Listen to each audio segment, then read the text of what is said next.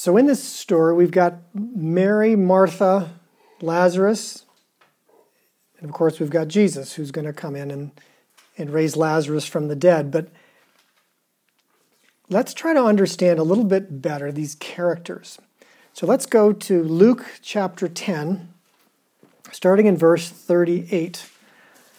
This is the other story about Mary and Martha. Lazarus is not in this story, but I'm going to read a little bit, and we're going to take a look because we want to understand something about these characters. Luke chapter 10, starting in verse 38, and I'm going to be reading in the ESV. Now, as they went on their way, Jesus entered a village, and a woman named Martha welcomed him into her house. And she had a sister called Mary who sat at the Lord's feet and listened to his teaching. But Martha was distracted with much serving. And she went up to him and said, "Lord, do you not care that my sister has left me to serve alone? Tell her then to help me." But the Lord answered her, "Martha, Martha, you are anxious and troubled about many things, but one thing is necessary. Mary has chosen the good portion, which will not be taken away from her." This is our introduction into this family, and we're going to try to put this together to make these characters a little more than just, we say, two-dimensional. Martha, it says, Martha welcomed him into her home. Now, as we'll learn later, we'll do some reading later, that after Lazarus has died, there's a whole lot of people that have come from Jerusalem. They live about 2 miles outside of Jerusalem. And the geography here is going to be a little bit important, so I'll draw some things on the board. Lazarus likely has met Jesus somewhere else, and they have become friends. And the way I put this together, Lazarus said, "Hey, if you're ever in Bethany, why don't you stop by my house?" This is a day before cell phones. Nobody has called Mary and Martha to tell them that Jesus is coming. Lazarus probably said, "Hey, anytime you're in Bethany, you stop by." Lazarus probably, I imagine, is a businessman. Because of the people that are at his funeral, the high-level people at his funeral, I would imagine he was doing pretty well. He's got a house with these 2 women that's big enough to host 13 people, plus Mary and Martha, 15 people. Probably some people came in even from the street, from outside, because large crowds were following Jesus. So they've got a pretty large home. I don't think they were sitting in the dirt. I think they probably had a floor, that Lazarus was a well-known person in these circles, in the religious circles. I think that's why all these people end up coming to his funeral, and we're going to be talking about that. That's what we're leading up to. I want you to imagine, perhaps your mother, or maybe even you, when someone knocks on the door and has 13 people who are a surprise. How are you feeling about that? How do most women feel when you just knock on their door and you surprise them and you've got 13 people for lunch or dinner? That's hard on most women, right? They like to have a clean house. They like to have bought enough food. They like to have prepared. Because the culture of those days is that, well, the women are supposed to serve. Not only does Martha, we imagine Martha's older because it says Martha welcomed him into her house. Like Mary was the younger and Martha was the older sister. They appear to be unmarried, which is a part of the story. Not only does Martha have 13 people in her house? She has one of them who is a big celebrity. Now, how's she feeling about that? The pastor, basically, the closest we can come is the pastor has invited the elder board to come to your house and shows up unannounced. How is mom feeling about that? Probably a little anxious and troubled, which is exactly what Jesus says, that Martha, Martha, you're anxious and troubled about so many things. What is she mostly anxious and troubled about? What is probably the biggest thing that she's anxious about? Preparing the food and all that. Preparing the food, good. So she's preparing the food. So she's probably trying to make some sandwiches. She's trying to make something that's more than just bread. She wants to do something nice for the celebrity who's brought these people into her home. I would even say the thing that Jesus is addressing is she's concerned mostly about what people are going to think of her. That's the biggest thing that she's concerned about. And it has to do with the food and the food that would be expected. Now, the way she's speaking to Jesus is actually very interesting. She says, "Don't you care?"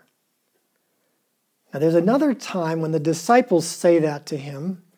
I wonder if you can remember where that was. The lake when the storm. Excellent. Don't you care that we are perishing? Exactly. So this, to be able to talk with Jesus and ask him, "Don't you care?"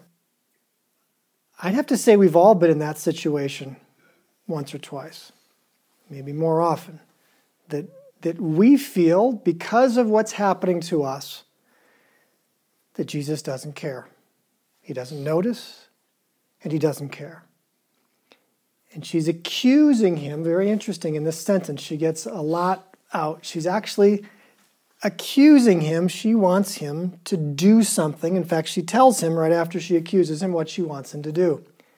"Tell her then to help me." Understandable. She's got 13 men in her house, at least, maybe some others. Basically, she's trying to make sandwiches that Jesus didn't order, but she's feeling like she's got to get them, just right, with the toothpicks through the center and all the pickles on the side. She's doing everything she can to try to make this a memorable, this is the kind of meal that would be expected. There's something else that's interesting, and it has to do with the way women were treated in this society at that time.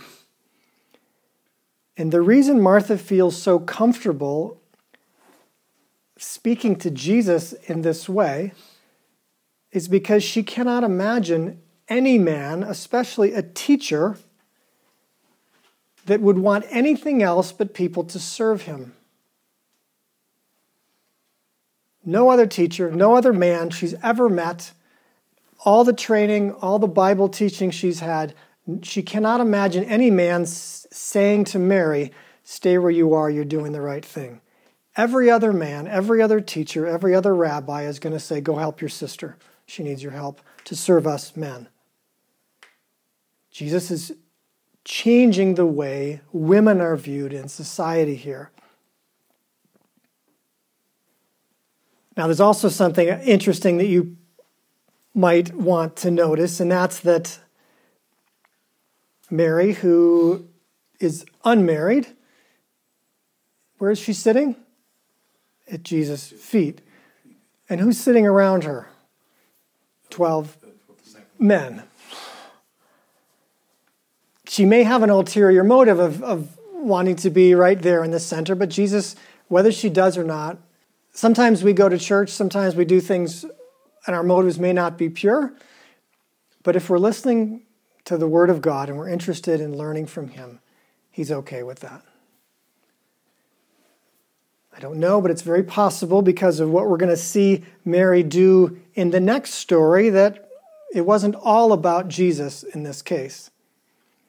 I'm trying to help us look at people's characters so that we can look at our own.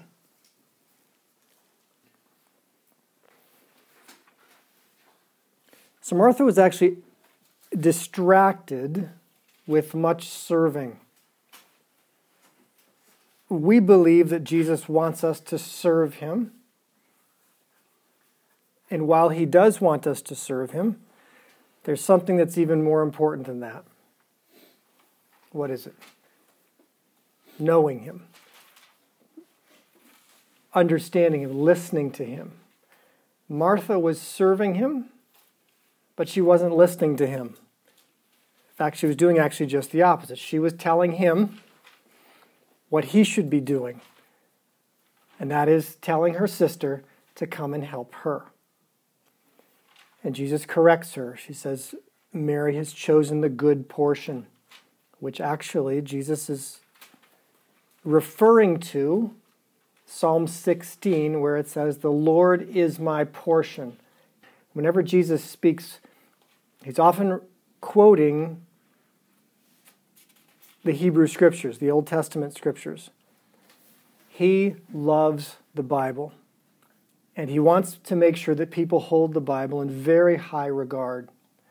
So he's constantly using it as a reference.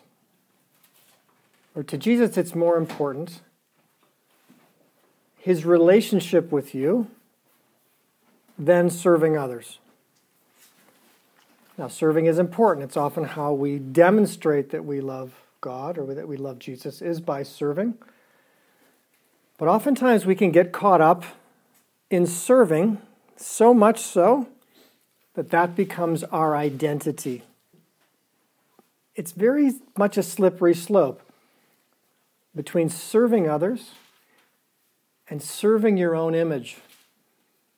Making people impressed with you because you've done so much for them. You've served them such a nice meal. Didn't you enjoy the meal?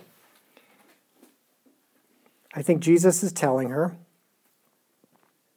Martha, you can give us a loaf of bread. We can pass it around. I want you to sit next to your sister and listen to me. Instead of trying to serve me and you're not getting to know me, you're not actually listening to me. Here I'm a celebrity, but I'm not just any celebrity. I'm the one you should be listening to, not just trying to impress. So we're supposed to actually take care of ourselves first, and then we can serve others. It's that you hear it on airplanes. In the event that the pressure goes down, the masks drop from the ceiling, and they say, put it on yourself first, and then you can help the child who's with you. You've got to take care of yourself to keep yourself in tune, and then we're able to help others. How can you tell if someone's service is in the correct balance to the time that they're spending with Jesus? By their attitude. We can judge by, do they have the fruit of the Spirit? Is there love, joy, peace, patience, kindness, goodness, gentleness, self-control? You can judge the balance between service and your relationship with God. Martha's attitude towards serving, she was angry. She was serving, but she was angry. And Jesus wants us to serve. He wants us to serve in love. I want to pause right now, and I want us to go to that phrase, Martha, Martha, you are anxious and troubled about so many things. I want you to put your name in there. And I want you to imagine that Jesus is speaking to you. David, David, Luke, Luke, Martha, Martha. You are anxious and troubled about so many things.